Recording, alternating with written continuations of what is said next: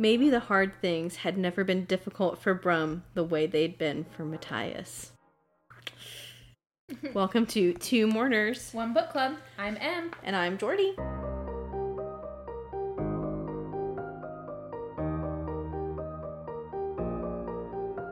And today we are going to go through chapters 31 through 35 of Leigh Bardugo's Six of Crows. So that was like a very intense quote, and also we left off kind of intense, and so we're a little...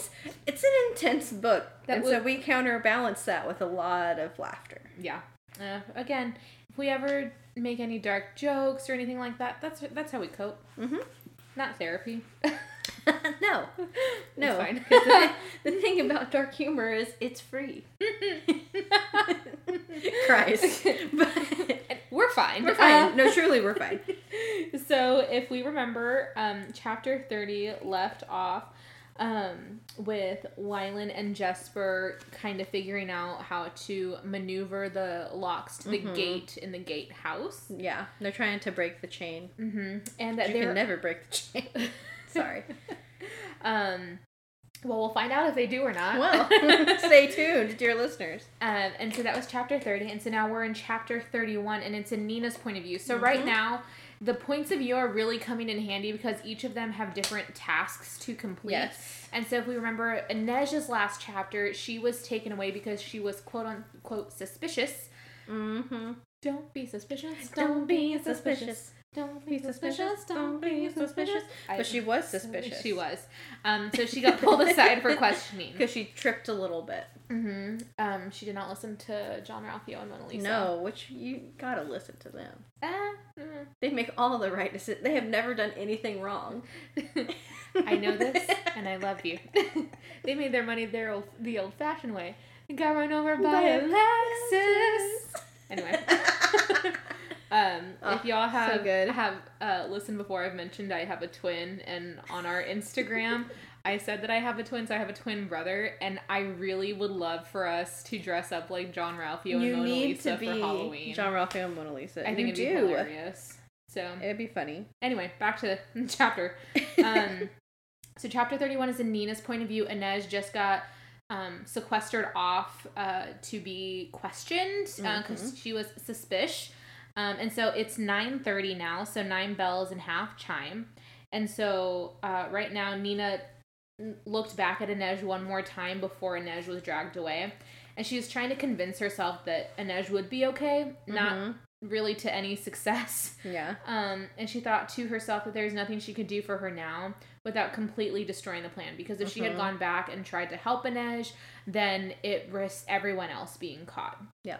And so she had to keep moving, otherwise they would stop her as well, because they knew that Nina and Inej went up to the guard together. So if she had paused, they might have also taken Nina to be questioned, to be suspicious. So she thought that the best thing to do was for her to get out of there, which it was. It was, but she's still kind of like, Yeah, which, I mean, that's fair. She just saw her friend being taken away. Yeah. She's has more composure than I would. I would definitely be freaking out. And so she makes her way through the crowd and onto the glass bridge, noting that it must have been built by a fabricator because there's no way this glass... It's like impossible. So the Fjordans are hypocrites. Who's shocked? Not me. Yeah. Matthias is the only one who's shocked. Matthias is like, what? It's like, what's that movie with Stanley Tucci where they have the adopted kid? It's Easy A. He's like, yes. Who told you? That's Matthias. That's Matthias. Oh my gosh. But he's like, no one told me. I love him. And so once on the other side of the bridge, she's able to breathe a little bit easier because the bridge, again, is glass. And so she feels like she's floating on air. She can't really see where she's walking. And kind of thinks to herself, oh, there's less security here. But then she remembers something that Matthias told her, and that there was actually more security in this part of the ice court. It just wasn't as visible. So she looked around and wondered who in the crowd was actually a guard. Just The fact that you're alive is a miracle. Because they're all so stupid. Alive, that would be enough. Honestly, that's kind of all they want at this point. Honestly, Though. So, honestly. Hamilton, Six of Crows, crossover? Question mark? We've actually quoted Hamilton quite a bit. Quite a bit. Hamilton and Shrek, I think, are our top two most quoted. Shrek, Grishaverse, all the same. Make it happen. There's that Venn diagram definitely has some overlap. The Venn diagram is a circle. Don't think this one's a circle. It's not. No, I don't want to take away the hard work of these authors. It's just a joke. So Nina is across the bridge and is wondering who all is security. And the crowd so she's walking in a group of people, because remember, it's Ring Scala and there's a whole bunch of people at the ice court. Yep. And so the crowd entered the palace ballroom that is also white and pristine like the rest of the ice court. Mm-hmm. And as they go in, the clock chimes 10 bells. And she kind of panics because she thinks, oh, it took me too long to get across the bridge. And she knows that she has to get a better view of the room so she can kind of stake out her plan. Yep. And as she makes her way up the staircase, she sees Kaz and Matthias in the room as well. And she makes eye contact with Matthias, but can't really read his expression. But she doesn't want to go up to them. She doesn't want to give him a nod because someone could be watching them. Yeah. And remember, Kaz and Matthias are in Drusilla uniforms. Yes. And so she's kind of like, ugh. It gives her the ick. Yeah. Well, because she knows Matthias as kind of multiple different people. Because he's going through a journey. He is. He's going through a deconstruction journey of his own. But seeing him in the Drusilla uniform kind of freaks her out a bit because it takes her back to when he captured her. Yeah. And I will say, this is not Stockholm Syndrome. No, 100% no. It's not. I just want to make that very clear. It's like 3 trillion% not. Yeah. They're just so in love. So anyway, they don't even nod or acknowledge each other. Mm-hmm. And she makes her way up to the second floor balcony to study everyone in the room. And she says that she's thinking that she learned this trick from Zoya Nazialensky, who, once we get to the later Shadow and Bone books, she has a lot of character growth. Yep. Which is one thing Leigh Bardugo does really well, is that the villains are villains, but the characters who are not the protagonists and have flaws have a lot of growth.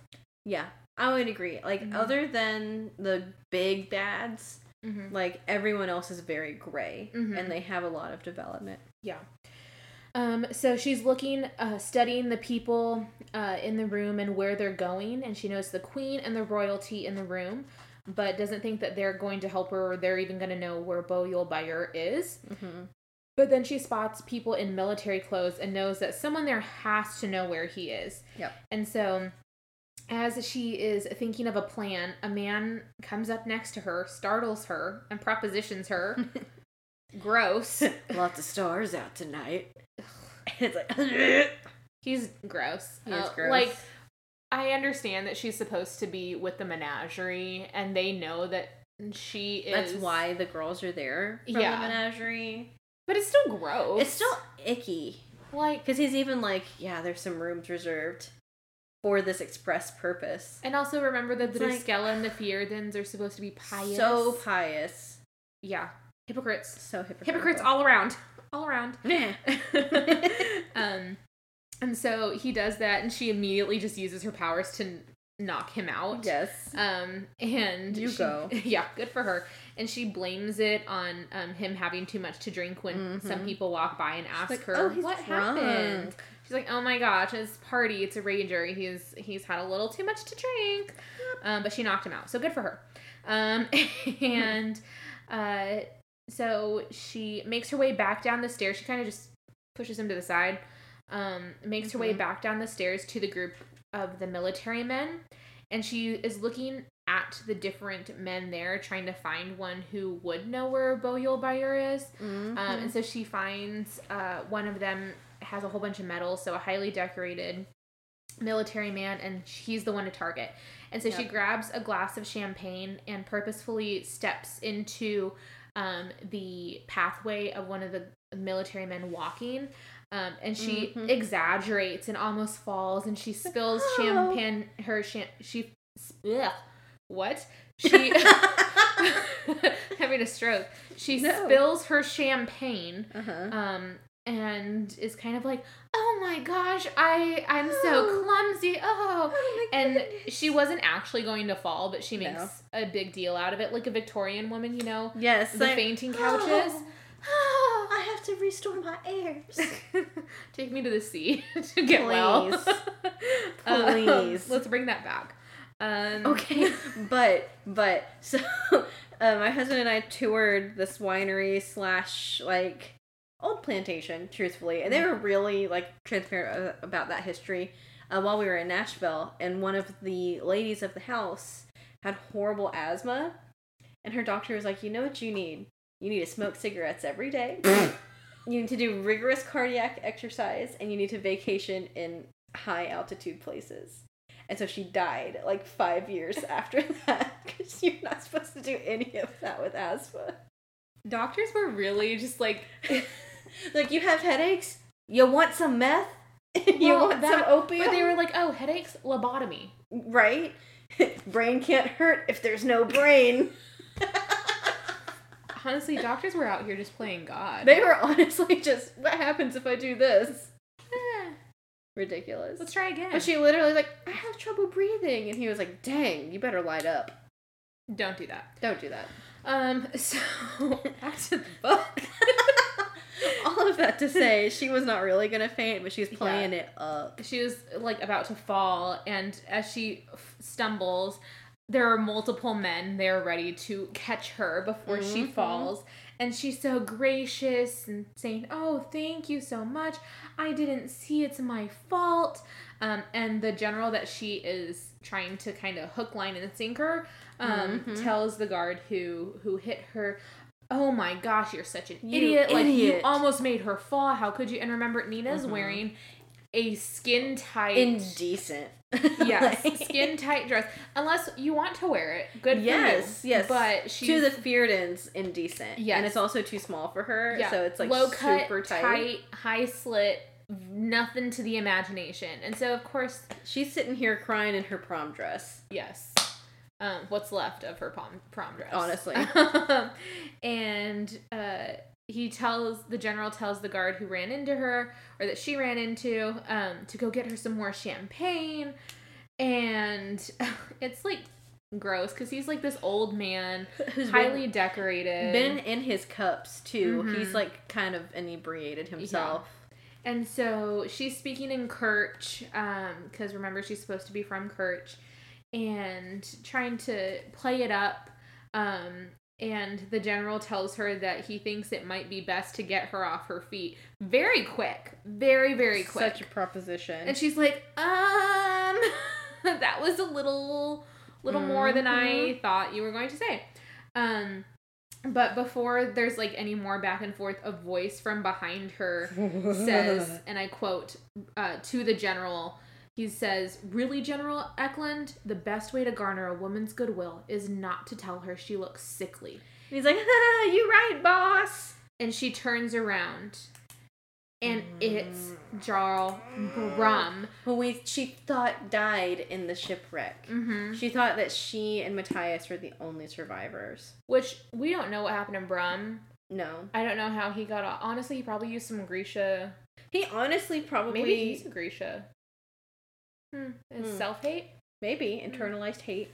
I wouldn't be surprised. But he's alive. And so she's agog. Aghast. To see him. We might say that too much. If y'all are tired of hearing that, let us know. That's too bad. So she thought that he had died. And remember, he's like the witch hunter general, like the biggest of the biggest, like the baddest of the bad, like pro witch hunter, like head of the Druskilid. Like, and Matthias' surrogate father.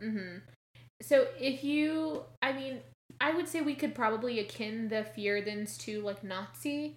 Oh yeah. In our last episode, I was like, it's giving Third Reich. Yes. Like it really is. And it is really good symbolism to that. But if you think Brum is like Hitler. Basically. Yeah.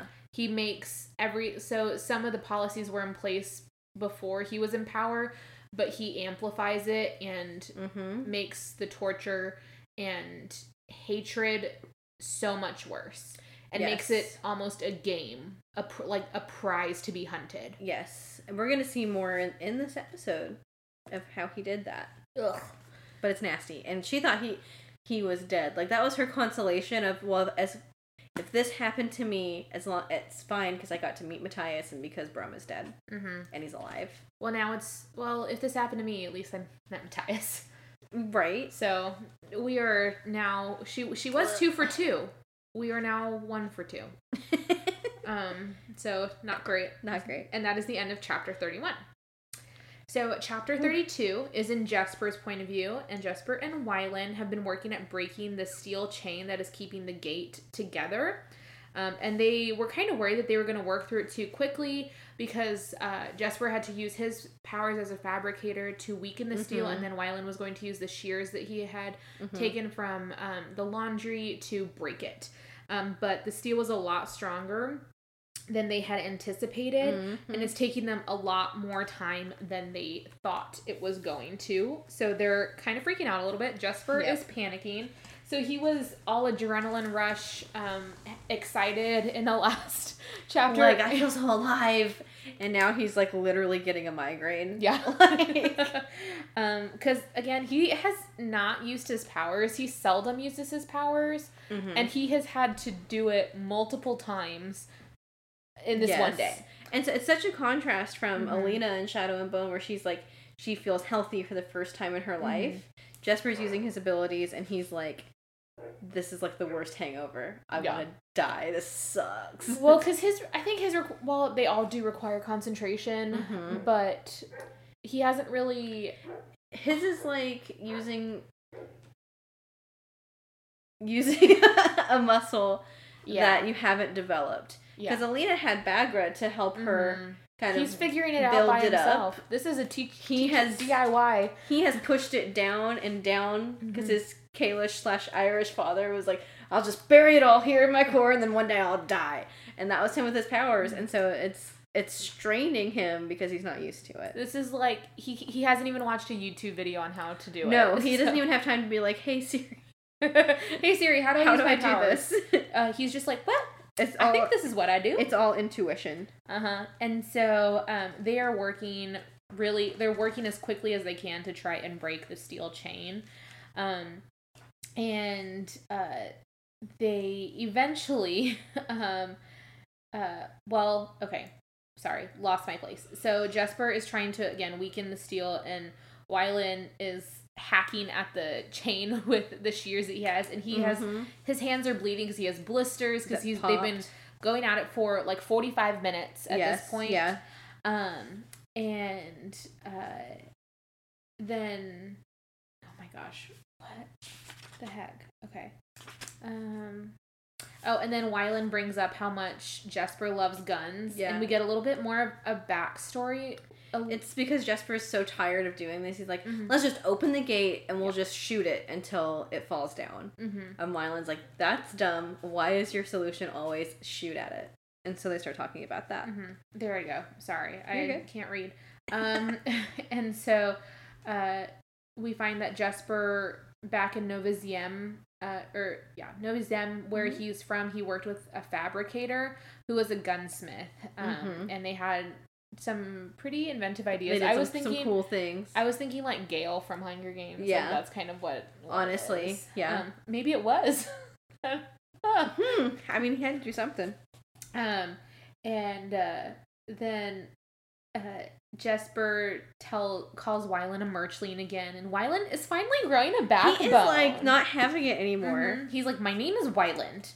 Wylan. Not there's no D. There's no D. He's like, my name is Wylan. But you're right. I shouldn't criticize you. And Jesper's kind of like, don't do dangerous. That. No. You agree with me? Don't agree with me. I might fall in love with you. Except he doesn't say that. No, but that's he's the just idea. Like, yeah. And so he's like, don't agree with me. And, Wyland says that he doesn't... Forgot about this part. I know. Oh my gosh.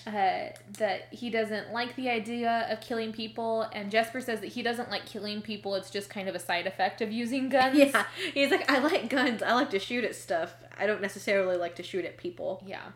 And so Jesper kind of goes back at him saying, well, you make bombs, so you have no right to judge me for using guns. And Wyland's kind of like, okay, yeah, you're right. But he's like, I don't even like chemistry. He's like, I don't like chemistry. And then Jesper asks him what he does like, and he says, quote, music, numbers, equations, they're not like words. They don't get mixed up. So we get a little bit of a sprinkling for Crooked Kingdom there. Ugh. We'll find out.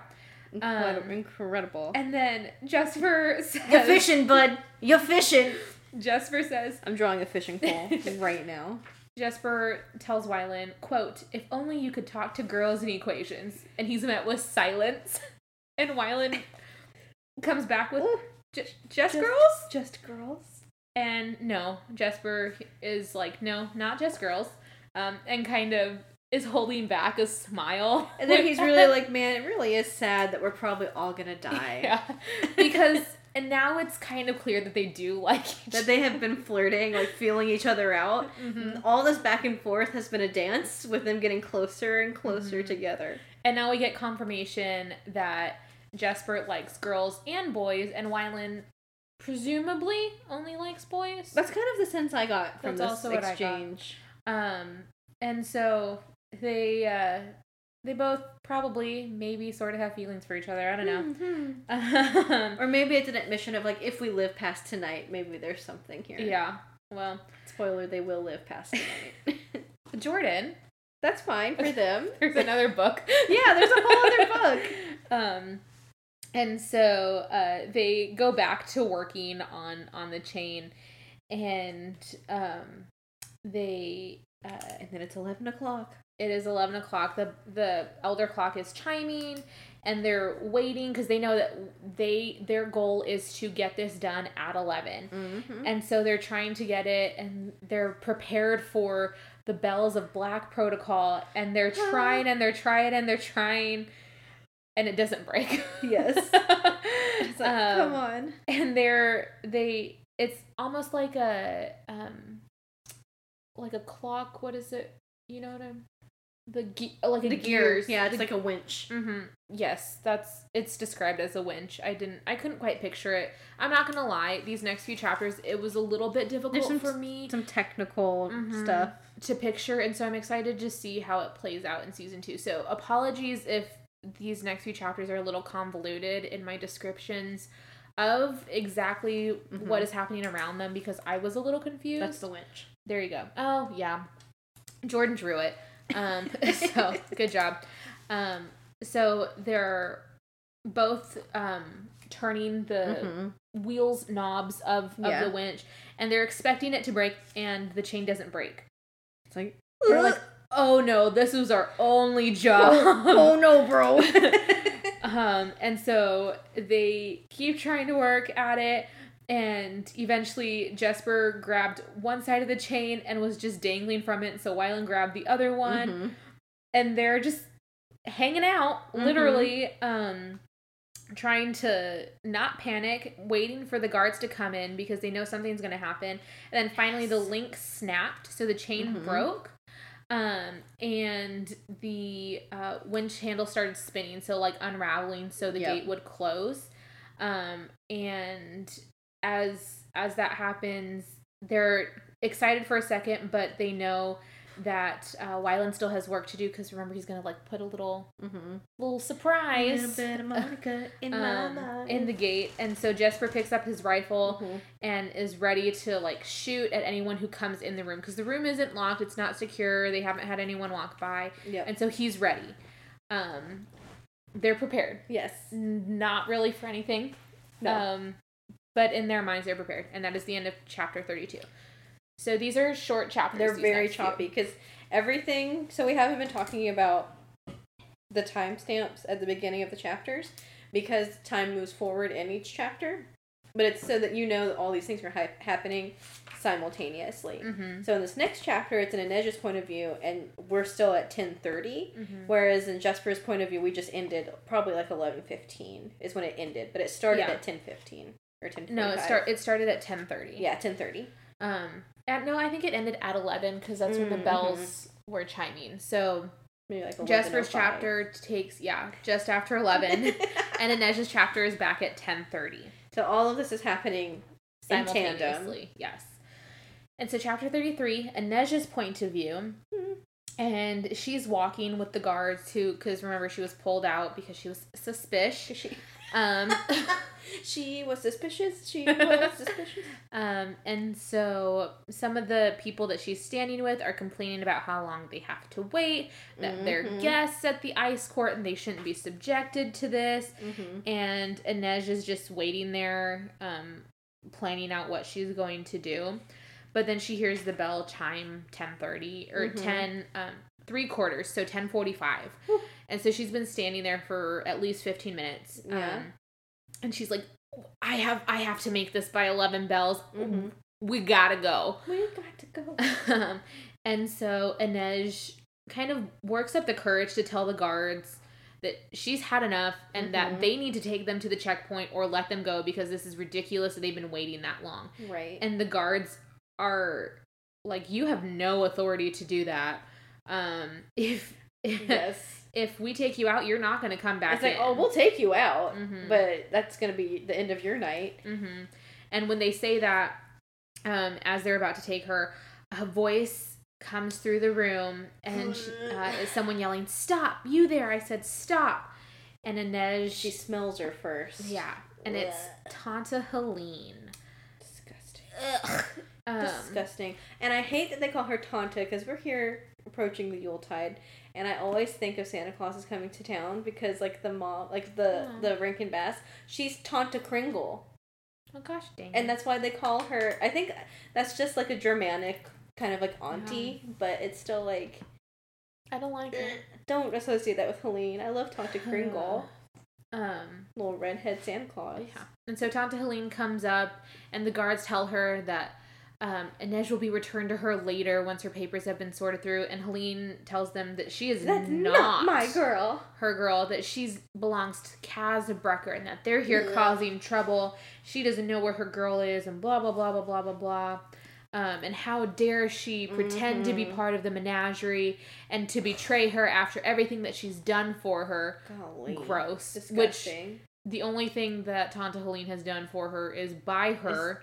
Traumatize her. And participate in human trafficking. Yeah. So, not good. Disgusting. And so when Inej sees her, she begins to panic because Helene is like her ultimate villain. Yes. And so she can't really talk, she can't really breathe, but then Helene grabs Inej and asks her where her girl is, the one that she and Nina had knocked out. The one who's chilling in a wardrobe now. Honestly, that's probably what's best for her. Honestly. And Inej looks at where Helene is grabbing her, but she has this newfound self, this newfound perception of herself. Yes. And so she's thinking to herself, no. I can do this. I can take her. Like, she's nothing. And I love this moment. Oh my gosh, I almost picked a quote from this paragraph but I decided not to, but it's so good. Yeah. So Inej grabs Helene's wrists that are holding her and twists them. And so Helene, who was not expecting that because she's always had control over Inej, kind of falls to her knees and is crying. She's like, "Ow." Oh my gosh. Bitch. And then she grabs Inej grabs Helene's throat and starts choking her. She's like, "I killed your girl. She's better off now than she was with you," which we know she didn't. Yeah, but she Helene doesn't know that. But I kind of hope that Helene believes that so that girl is free. I think she probably does. I think that was like what Inej was kind of doing, was giving that girl her freedom. Yeah. Something that no one could do for her, she's now doing it for them. And so she's choking Helene, and then the guards pull her back. And as they pull her back, Inej is thinking, oh my god, I did it. I did that. I almost read this quote at the beginning where this is a quote from the book where Inej is thinking to herself, I could have killed her. I felt her pulse beneath my palm. I should have killed her. That's the most power that she has ever felt. And yes. We know that Inej feels guilt with every life that she takes. And in the show, I thought it was interesting they made her... Yeah. Like, the first person that she killed was to protect Kaz. Yeah. Which I think they did that to show their relationship, that the way it couldn't be portrayed on screen, but it was in the book. Exactly. And Inej also had a really badass line with that, because she wasn't gonna, like, or the second person she killed in the show, when she had stabbed her, and she's like, if you get yourself to a healer with that knife in you, then you'll probably live. And that Grisha's being so, like, racist. Yeah, she goes, okay, then I'll take my knife back. Yeah. I was like, oh, go off. Oh, that was a good one. It was so good. If the person just hadn't been racist, Inej would have been like, go find a healer. Right. But she's like, you know what? Bigotry? Actually, no place. I'll take it back. I can excuse racism, but I draw the line. You can excuse racism. We do not excuse racism. We do not excuse racism. That is a quote from Community. Yes, that's a quote. But that was awesome in the show. Yeah, it was so good. I need to watch the show again. Oh, I know. Now that I'm like rereading Six of Crows, I like need to. I know, it's like we rewatched it when we did Shadow and Bone. I need to rewatch it again. I probably will. Because we're waiting for season 2. We have no more content and only one teaser for season 2. And so if anyone listening has any ideas, any spoilers, anything about season 2, any anonymous notes you want to drop in our mailbox. Anyone who worked on the show, anyone who's part of the cast, anyone who has some insight, please. We'll only tell each other. It's true. We share the email account. We promise. And we both check it multiple times a day. Yeah. And so if someone emailed us, immediately we would text each other and be like, oh my gosh. And we wouldn't tell anyone else. And that's it. So just let us know. Pinky's fair. Anyway, Inej just had Tanta Helene's life in her hands. And the guards pulled her back. And Helene is yelling, Brecker has to be here. If she's here, she would be a little bitch. Like, she's not by herself. Yeah. Because Tanta Helene has always had the upper hand when it comes to pretty much anyone. Everything. Yeah. This is the first time that she's been bested. And then Black Protocol. Yeah. So it's 11 o'clock. And so it's 11 o'clock now, and the bells start sounding, and the guards are kind of shocked. They don't know what to do. They never thought that they would really have to actually act on Black Protocol. Yeah. And so they, some guards are running to, like, their stances, and so one guard grabs her by the silk of her cape, which is gross, and yells at her in Kirch. And she's like, I'm not gonna talk. Yep. And he tells her, oh, they will. You will. And then Helene is laughing at her, saying, quote, I'll see you hanged, and Brecker too. Because she thinks that she has the upper hand again. Yep. That, oh, it was just a moment. Well, and then one of the guards says that the bridge is closed, that no one can leave. And so they take the guards take Inej through the courtyard, through the crowd. Yeah, basically just trying to get her out. And they just are kind of like dragging her along. And I have in my notes on my book written bitch right here. Yes. Because Helene tells her, quote, I told you you'd wear my silks again, little lynx. And she's laughing as they're pulling her away. Which, she's the worst. She's awful. And as she walks away and the gates like close behind her, Inej swears that she can still hear Helene's laugh. Ugh.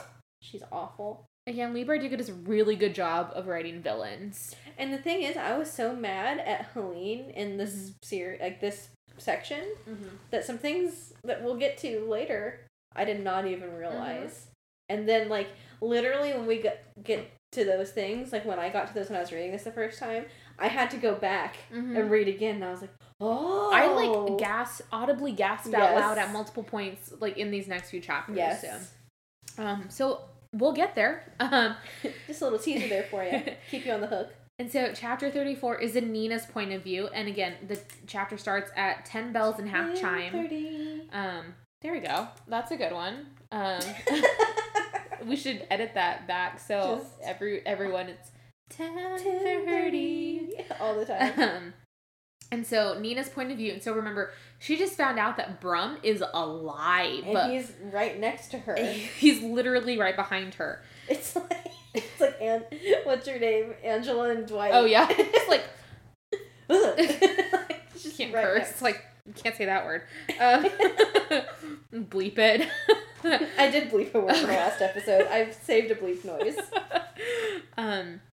And so Nina is internally panicking but hoping that it doesn't show. She wonders if Brum recognizes her, that he looks the same as he did, but she's thinking that there's no way that he recognizes her because Matthias had taken her to the bottom of the Druskella ship, and there were other Grisha there, and it was in the bottom of a ship, so it was dark, and she was filthy and scared, and she has a different hair color now. Like she's dressed, I mean barely, but she's not in dirty clothes. She's in like a gown. Like the context is totally different, completely different. So she's thinking, "There's no way." And if he knew, he would know. Like he would recognize me. He would say something. To tell, yeah. And so she also kind of hoped that Inej was correct and that the men would just see a redheaded Kalish with a low neckline, which is gross. Objectification of women. She's gross. Like using it to her advantage, but it's still icky. And so she curtsies to Brum, and he like he like looks over her. He like eats her up with his eyes. Men are disgusting. So gross. Ick. And so he's speaking to her in Kirch, right? I think so. Yeah.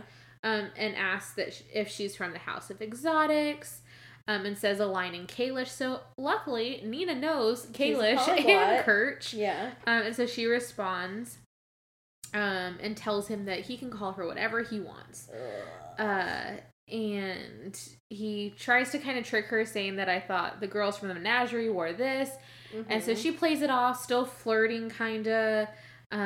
Like, oh, one of the other girls messed it up. She was jealous. Yeah. And so he kind of comes back with, oh, we should punish her for it. She's like, what? How are you going to punish her? It's just so nasty. It's gross. And then I have this bracketed because I was like, this is disgusting. He tells her, quote, were you my prisoner, I'd make it my business to learn your likes and dislikes and your fears, of course.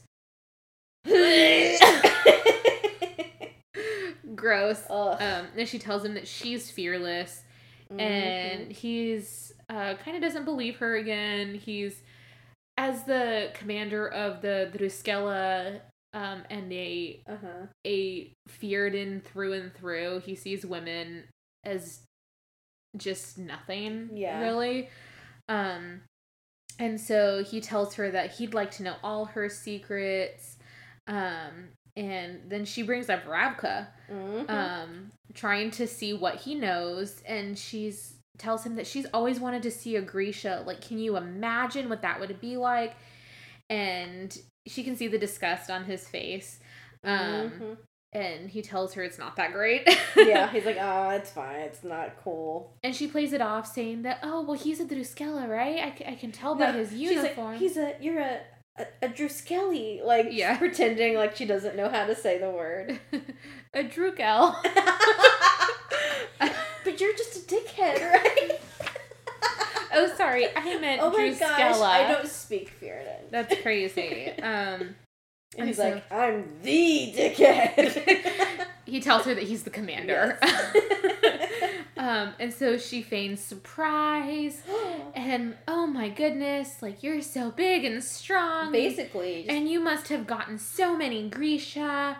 And he tells her that fighting with Grisha is not an honor, that they're not even human, that they're creatures, and that he would rather fight 100 men who have honor than fighting a Grisha.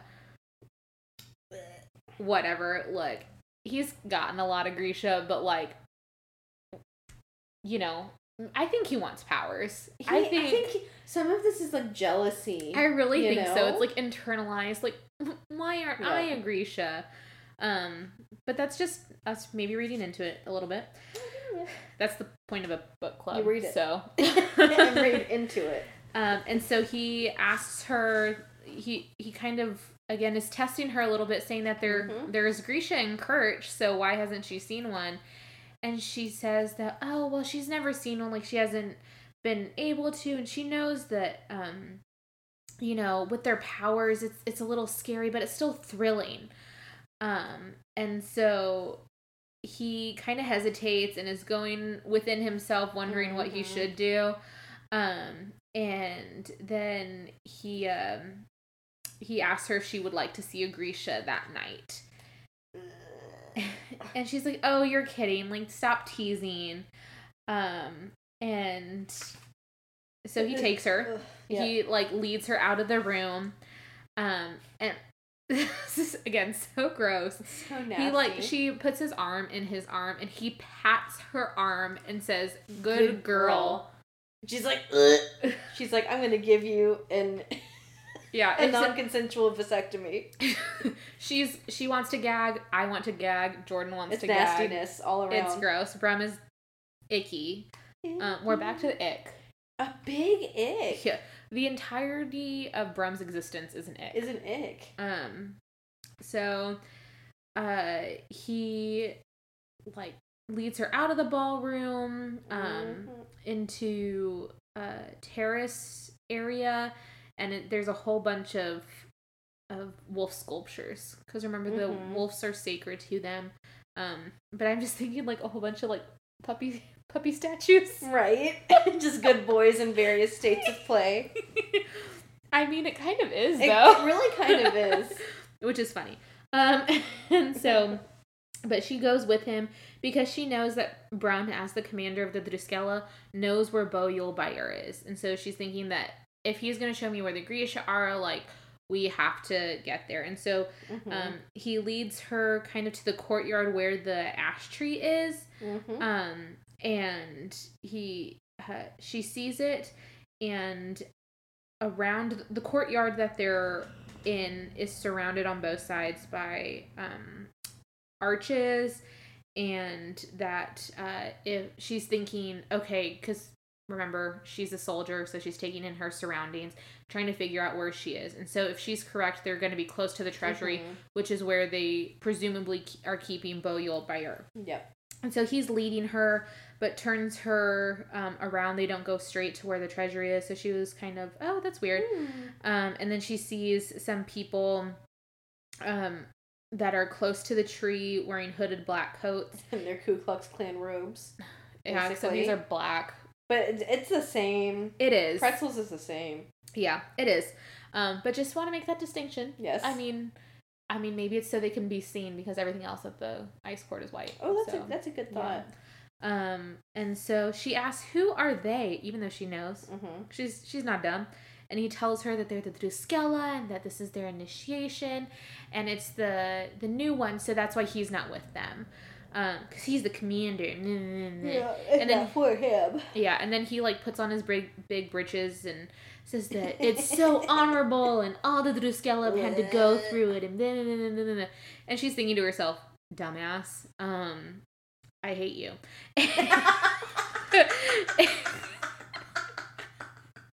That's like what she's basically thinking, though. That's what it boils down to. She's like, I hate you. I want to kill you. Yeah, and you so suck. It's funny because in the book, anytime Brum is, like, telling her something about this ceremony or ring scala, she has a witty comeback in her thoughts. Yep. And most of them wish harm on him. Brum or think about the harm that he has inflicted on her people, the Grisha. And he tells her that people forget that it's a holy night and that they think it's just a big party and people drink and dance and fornicate, which is interesting because he's, like, with... He's literally escorting who he thinks is a prostitute. Yeah. So it's like, that's interesting. That's so weird. And she kind of tries to play it off, saying, oh, but, like, is that really bad? And he tells her, quote, not in moderation, which the Theodens just are gross. They are. And so, she is looking at Brum, trying to play nice, because this is her biggest enemy. It's who she is prepared to fight. Everything is on the line right now. And she is thinking that she didn't just blame him for everything he had done to the people of Ravka, to Grisha, but she blamed him for Matthias, for what he had done to Matthias, because he took this little boy, because remember, Brum is like a second dad to him after his family was killed, and he took this little boy who had kind of hope and just molded him into a soldier. Just radicalized him. Indoctrinated him. There you go. That's the word. And so she just feels nothing but hate towards Brum. And it's exactly like Cass said. He's like, Matthias is so decent. He's a good person. And Brum kind of stamped that out and molded it into what was good for him and for Ferda. And so she's realizing she hates him not just for that, but for what he did to Matthias personally. And so they reach the other side of the courtyard, and she realized that Brum had not taken her by the ash tree, that he took her around, because she's not good enough to, like, go by the ash tree that's sacred. And she asks him where they're going, and he tells her the treasury. And she, again, kind of feigns surprise, like, oh, are you gonna get me jewels? Because no one would think that the cells are actually in the treasury. So he tells her, oh, well, like, if you want jewels, I'll get you. I, again, wrote in my notes, gag. Ick. Big ick. And so, as they're going there, she's wondering, could Boyle Bayer actually be there? Is Brum really taking me to where he is? And so, it is the most secure place in the ice court, so why wouldn't he be there? And then the realization kind of hits her of what they're really about to do. And she's alone with Brum, who is, by all means, one of the deadliest men. Yeah, she's been playing it like a game, like trying just to do her part. But now that she can see the finish line, she's like, this man has killed more of me and my people than anyone else in history, probably combined. Yeah. And I'm alone with him right now. And she's like, this wasn't really part of the plan. Yeah. I was supposed to try and get Boyle Bayer's location. I was not supposed to end up alone with myself. And so she's thinking that Cass had promised her that he would get her off the island, but he broke his first promise with his... Cass is not inspiring confidence tonight with his performance. And so she's like, well, maybe I am going to be stuck here. And so they're going through, and of course, because it's Brum, the soldiers and guards just let he and Nina pass. And Brum has a chain on his neck that has a little circular disc. Yeah. Like a locket. It's a monogrammed with a B for Brum. I don't know why I thought you were going to say for bitch. He takes out his bitch locket and puts it into this little tiny, like, barely noticeable... I'm really trying to move forward. I'm sorry. So I saw this lock. It's a monogram of a bee for me. It's true. Because he has one. For Brum, it's his last name. I know it is. But I saw this lock that they're describing, kind of like the first gen iPods, where it's like a little, like, you barely notice a circle, and then he has the middle piece, and it just, and like slots it. It's really advanced. I kind of thought of it as like the Princess Diaries locket necklace. Oh, that's and nice. The diary. Yeah. That's kind of what I imagined. So anyway, Brum has his monogram's necklace that is actually it's a little circle, and The disc, the little circle of the necklace fits into an almost invisible spot in the door. So it's a lock, and only he has the key. And so he turns it. Nina's thinking this would be a challenge even for Kaz Brecker. She's like, we really in it now. And so she's nervous because, again, the realization had hit her, but now she's alone with him, with Brum in this place that only he has a key to, that Kaz might not even be able to unlock. And nobody knows this is where the actual mark is. And so, in this space, it's bright, it's cold, it's bare. It's like where she was, where she saw the Grisha prisoners. It's like sterile. There's no gas lights, no candles, because that way, like, Squallers and Inferni could use that with their powers. So it's, I think sterile is the best way to describe it.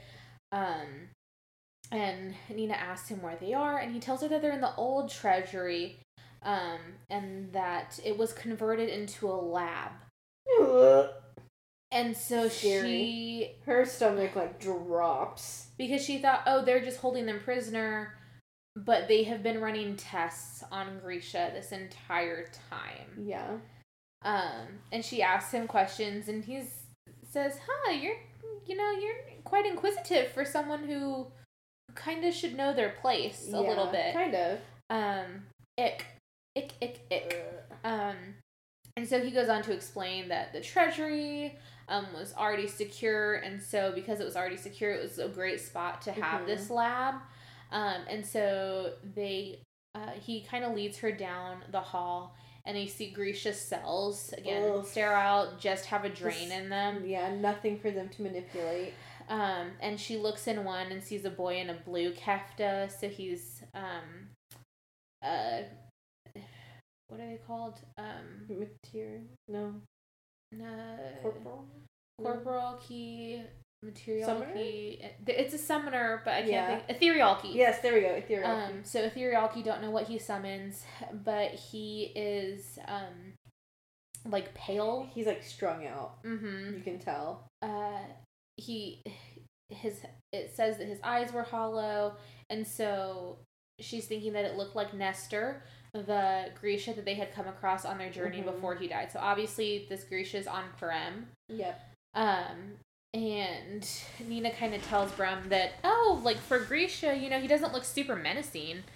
And Brum comes up behind her, like, very close to her, and says, oh, he is. But in the book it's described, like, he's right behind her and, like, brushes up against her ear, like, which, if we remember, Nina's 17. Yeah. And this man is, like, I didn't remember. I can't forget. Well, because her actress has turned 30 very recently. Happy birthday, Danielle Galligan. Danielle. I know. Dude, so she's 17. It's horrible anyway. And he's like 40 something. In his 40s. Oh. And ew. So disgusting. Disgusting. Absolutely disgusting. Disgusting. You're gonna have to bleep it. Edit that out. I have a bleep button now. Good. So he's just gross, and he's, like, right behind her, which personal space. I don't know. Honestly, these books are just making me realize how much I hate people encroaching in my space. Yes, that's my purse. I don't know you. And so Nina leans into him because she's trying to play up, like, who she is. And she asks to see more, and so he gets a little impatient and takes her to the next cell. And knocks on the window because the girl in the cell, the Grisha in the cell, is just kind of lying down, not doing anything. And he tells the Grisha to look alive, because he could push this button, and that would really give Nina a show. And Nina asks him what it does, but she knows, and it doses them with Parem. And she says, oh, that's okay. And he's like, well, I thought you wanted to see a Grisha use their powers. And she says it doesn't look like that much fun trying to play it off. Oh my gosh, excuse me. And asks if there are more Grisha. And he says that there are almost 30 captive Grisha that they have. Which is like, what? And she's heartbroken because she lived through the Ravkan Civil War where most Grisha were killed or went into hiding, so there's not a lot in the Second Army. And so she asks him if all of them are in as bad a state as the ones that she saw. And he says, no, not all of them. Some of them take the doses better and blah, blah, blah, blah, blah. Really, he's just seeing them as, like, tests. Yeah, he sees them as test subjects, not people. And she also realizes that they had not come across a single guard in this space, that Brum is, again, only one that has the key. And she also is thinking, well, maybe... thinking through how she can get them out of there and also still get Boyle Bayer, and kind of has a plan in her hand. And she's like, a plan I'll in her torture head. him. Yeah, that shouldn't be too hard. She's thinking, I can kill him. I can do that. Like it should be easy. I'm gonna do this. I can do this. I have to do this. And she tells Brum that, oh, let's go find a quiet corner and blah blah blah blah blah. And so he leads her down a hallway. And he opens a door and holds it open for her and says that it should do, it'll be private. And she walks in the room and notices that it's just bare. And it's a cell. And she turns around when she realizes where she is, and Brum closes the door. And he tells her, quote, I may have exaggerated the charm, but there's plenty of privacy, Nina. And she's like, oh no. So he knew who she was. He says they have records of every single Ravkan Grisha. And he memorizes every single one, even if they might be dead. So he knows who she is and thinks that she was just too proud to think that he wouldn't know who she is. And so she lifts up her hands to use her powers to kill him, and he kind of taunts her, saying, go ahead. Like, do it. But I'll push this button before I hit the ground. And so the button would dose her with Param. And so she stops, and she's thinking, I'm not going to beg, but she knows that she would if it came down to it.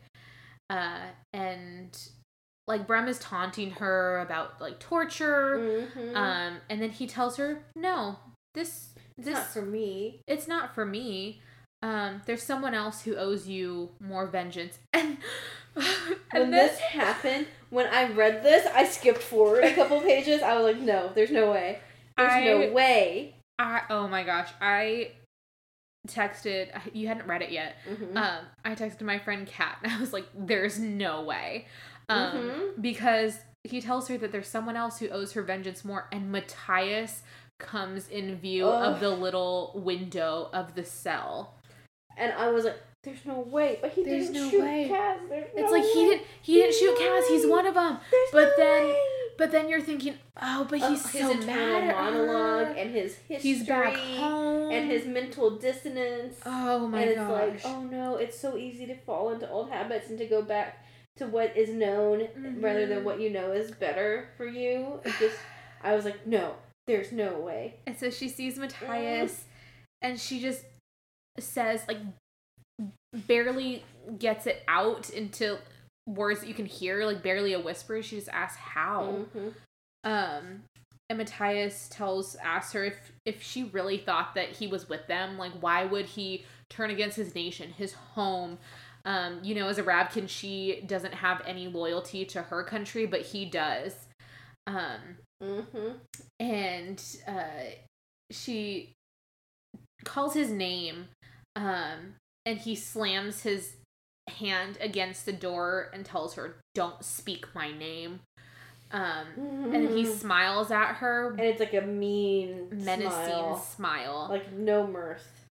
And then so she's in a cell, he's outside, and presumably he's the reason that she's there. And she thinks that he betrayed them, which he might have, we don't know. And he tells her, quote, "Welcome to the ice court, Nina Zenik.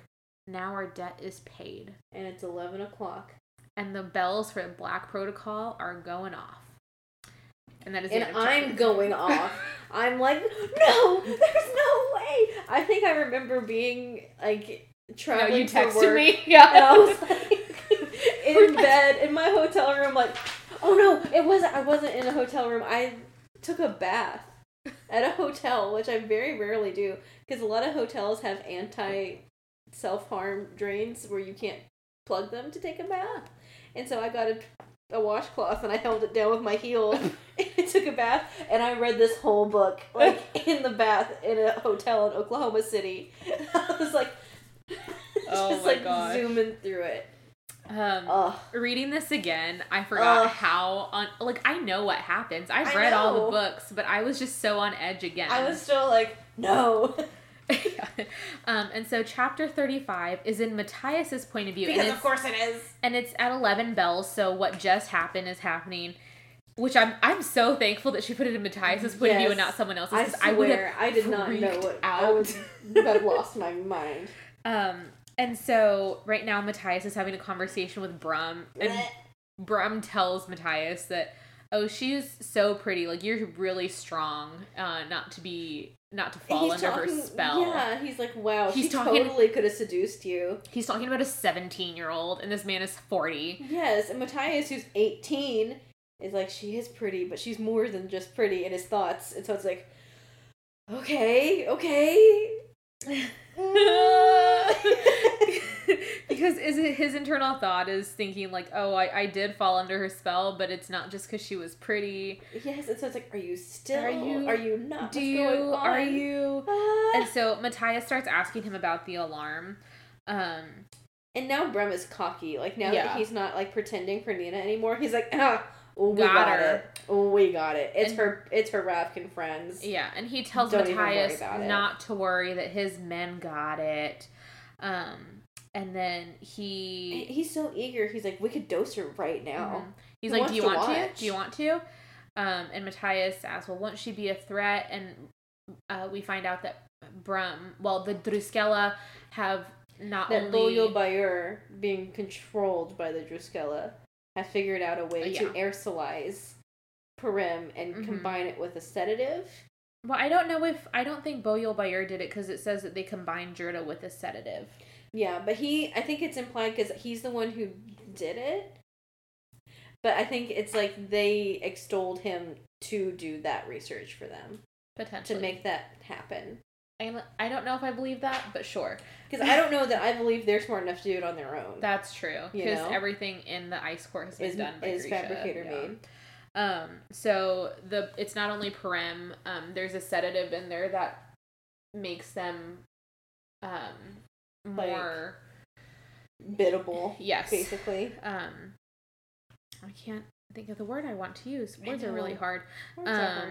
And Matthias is still kind of asking him about it, wondering, wait, how many times have you done this? Because seem really well practiced at this. Because there's no way that you could have known about Purim for super long. How long has this prison, this lab been here? And Brum tells him that it has been there for 15 years. He's literally like, oh, for so long. Mm-hmm. But you'll love it. Mm-hmm. And so Matthias also asks him if they have the scientist, and Brum tells him that the scientist is in his lab. Mm-hmm. And so presumably they have Boyo Bayur and that he is alive. And they've had this plan for a long time. And Matthias is super confused. Oh, I love He's like, why? 15 years ago, like, Purim didn't exist then. Why has this been built for so long? And Brum tells him that they needed somewhere to put the Grisha after their trials. And Matthias, ever patriotic, is so confused because he thought that right after Grisha were found guilty that they were put to death. This is so like in Guardians of the Galaxy 2, where Kurt Russell's like, I loved your mom. It broke my heart to put that tumor in her head because she died of cancer. Yeah.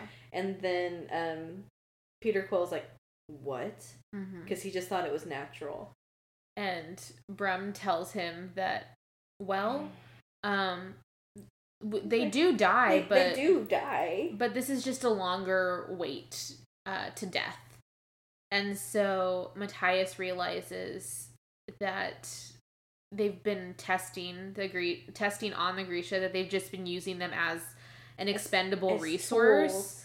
Tools, as weapons. And Matthias is going through it right now because he's kind of realized that what he has learned throughout his life is not the best, and that maybe there are some flaws in it because he has seen that Grisha are good people. But Grisha are people, full stop. Yeah. But hearing his mentor admit that they have been torturing Grisha, yes, and that everything that he had told him was a lie because he fully thought they went to trial, the trial was fair, they were all found guilty, and then killed. And that's not what's been happening.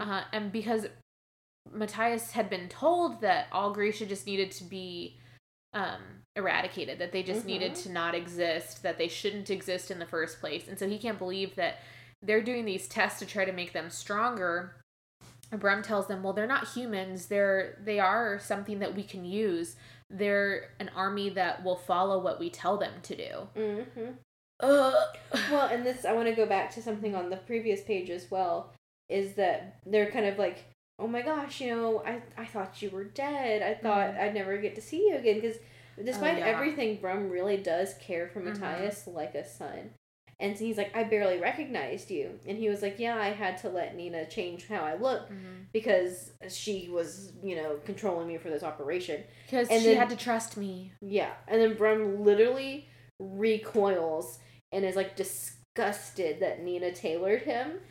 And then Matthias thinks to himself, and this is a quote from the book, somehow seeing that response, i.e. revulsion, in someone else made Matthias ashamed of the way he'd reacted to Nina. So he's kind of put these pieces of the puzzle together in his mind that maybe what I know is not all right. Yes. And he's gotten out and seen more of the world and experienced more things. And so now that he's back home, he's seeing everything with a new perspective. It's like a homeschool kid going to college in the city. It's true. I called him a homeschooler. Yeah, you did. That's literally what is happening. It's true. And so he's really coming to the realization that it's not what he thought it was, that the people he considered his family, his brothers, are not who he thought they were. And Brum is kind of condescending. He's kind of like, oh, you'll learn to enjoy this as much as I do, but your faith is just so pure. You are just such a good Druskella, such a good Fierdan. I missed you. You have such a great viewpoint. But wait until you see what we've done here. You're going to love it. And what they've done is torture human beings and make them addicted to Param. And then Matthias kind of tries to talk to Brum, saying, well, Nina spent a year trying to get me free, encouraged. Like, maybe they're not all bad. And Brum comes back saying that they might be capable of kindness, but it's not their nature to be kind, and that they're not actually human, and that they'll turn against you like she did. Yeah, he's like, a dog can give you a kiss, but it can also tear your throat out. Yeah. And so Matthias is still just thinking of Nina, terrified in the cell, because he left her thinking that he turned against them.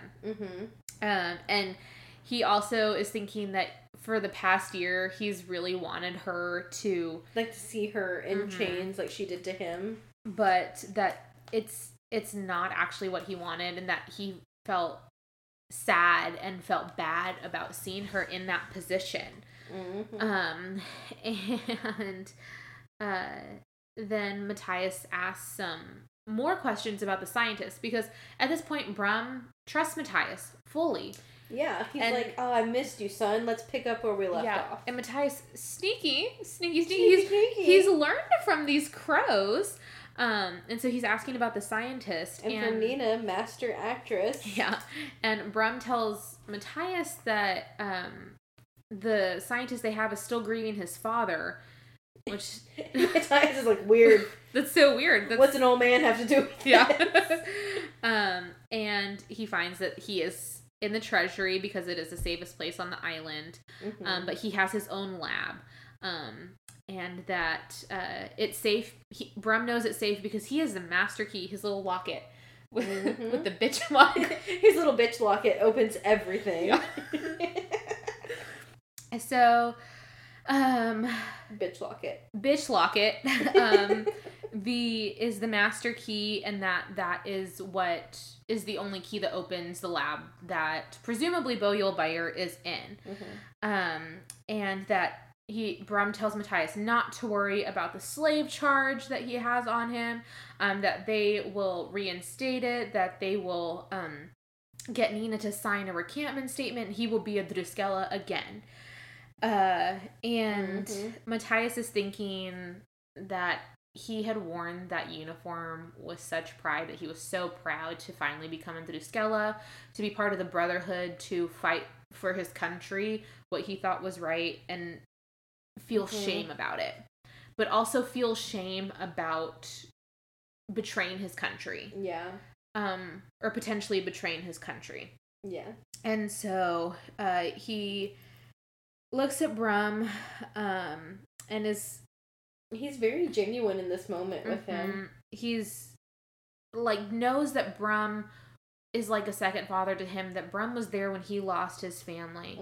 But he kind of finally comes to the conclusion that the cause that he had fought for as a Druskella is wrong, and that what they do is not right, because Matthias, again, is a decent person, and that what they have done is not good. Okay. It's not good. And he finally also realizes that Nina didn't wrong him, that she was just trying to protect her people like he was. Yeah. But she tried everything to make sure that to fix what she had done. And that she had shown him that she is good, that she is decent, that she is honorable, that she's a human being. And he's thinking, if I ignore that, if I ignore the human parts of Nina, if I ignore the good, everything good that I see in her, if he ignores that, then he's the monster. Yeah, then how can he call himself right?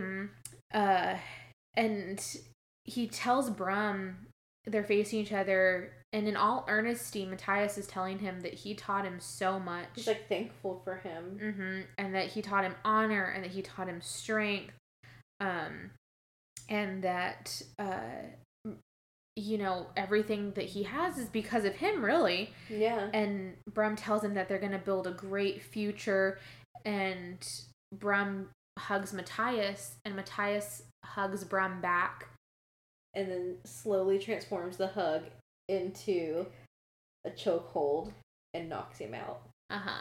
And so Matthias still wasn't quite sure what he was going to do, but having this confirmation that everything he did and everything he thought he stood for was a lie, he knows what he has to do. Yep.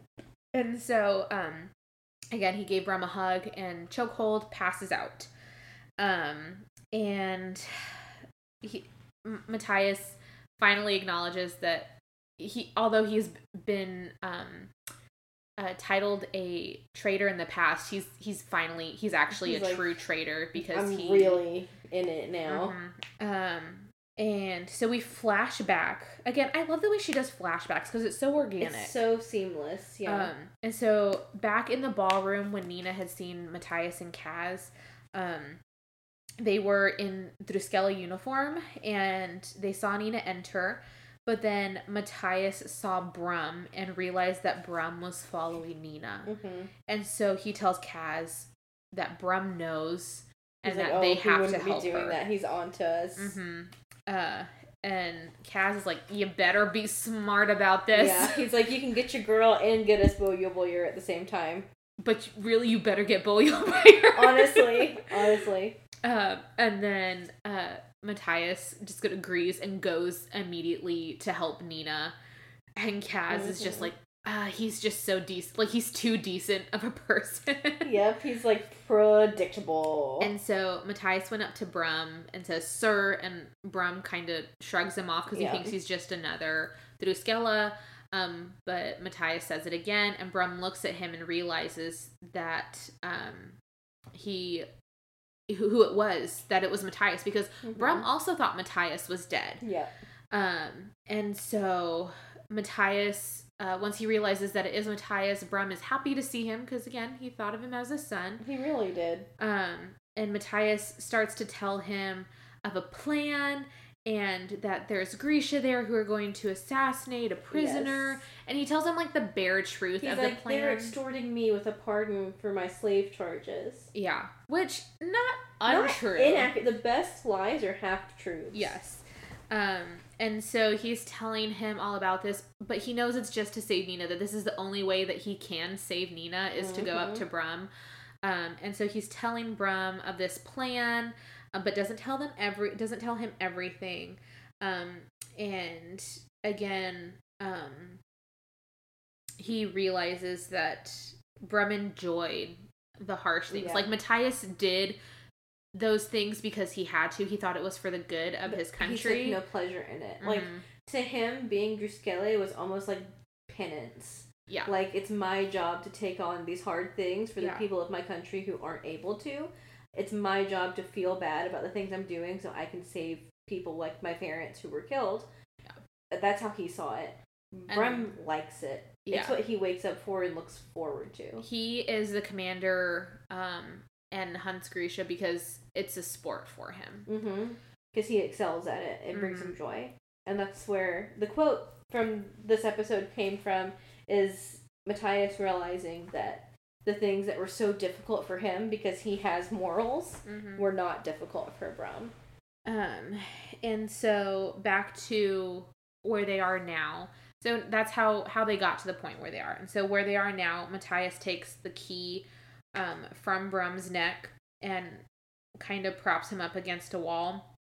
And before he leaves, he does put his forehead against Brum, kind of thanking him a little bit, and tells him, quote, "The life you live, the hate you feel, it's poison. I can drink it no longer." I cannot wait for the delivery of this line. I know. I can almost hear it in his voice. I know. Reading it. I know. Like, any quote, I will say, we all know. Nina and Matthias are my faves. Yes. But in the show, the shipwreck scene and any scene with them that had direct quotes from the book were top tier. Like, if you such good moments. If you literally took the book and threw it onto a screen, that's it. That's what it would be. Yeah. So I'm very excited for this. I know. I can literally almost hear him delivering this line. I can't wait. It's gonna hurt so good. I know. And so Matthias puts Brum in a cell and hurries, goes back to find Nina. He takes the bitch locket. And now the B stands for badass. Yes. And also this last sentence in the book. He goes towards Nina, towards something more. And that's the end of chapter 35. And it's so good. Oh my gosh, it's so good. Because we were so, like, you read this and you read Nina's chapter and you're like, no! You're so worried that he did betray them, that it's not good. But he's going back for her. Just, I'm coming back for you, baby. I'm coming back for you, baby. It's true. Coming back. It's so good. I love them so much. I mean, we started a podcast because of it, so we're obviously invested in these characters' lives, but this is the most emotional attachment I think I've ever had to any character. They're so good. Really? Maybe not. I had a few. Actually, maybe not. I'm trying to think of ones I had, like, in middle school and high school. Some books I read in high school, I was grounded from reading in high school because I read too much. Literally same. My parents were once like, we don't even know how to punish you, because it's not like we can say, don't read. Literally. Like, my mom was like, go outside, go hang out with friends. Like, literally, my mom was like, look up every now and then. Go touch grass. Yeah. Like, I was like, I do. It's like, I play sports. Yes. I work. Yeah. I'm in organizations at school. So, I'll also be reading. That tells you all you need to know about us. Is truly, that we're grounded from reading. But anyway, if y'all have questions, comments, concerns for us, please send us an email at twomournerspod@gmail.com, two spelled out TWO, and follow us on Instagram. At twomournerspod as well. We post every week. Super fun content, hopefully. Yeah. Hopefully y'all enjoy it. We're enjoying posting it. Yeah, so. and maybe if you are grounded from reading, you can listen to our podcast. Exactly. There you go. Get you a workaround. Because we didn't have this when we were in high school because we are ancient. It's true. It's true, though. So, anyway, thank y'all for joining. And as always, happy heisting!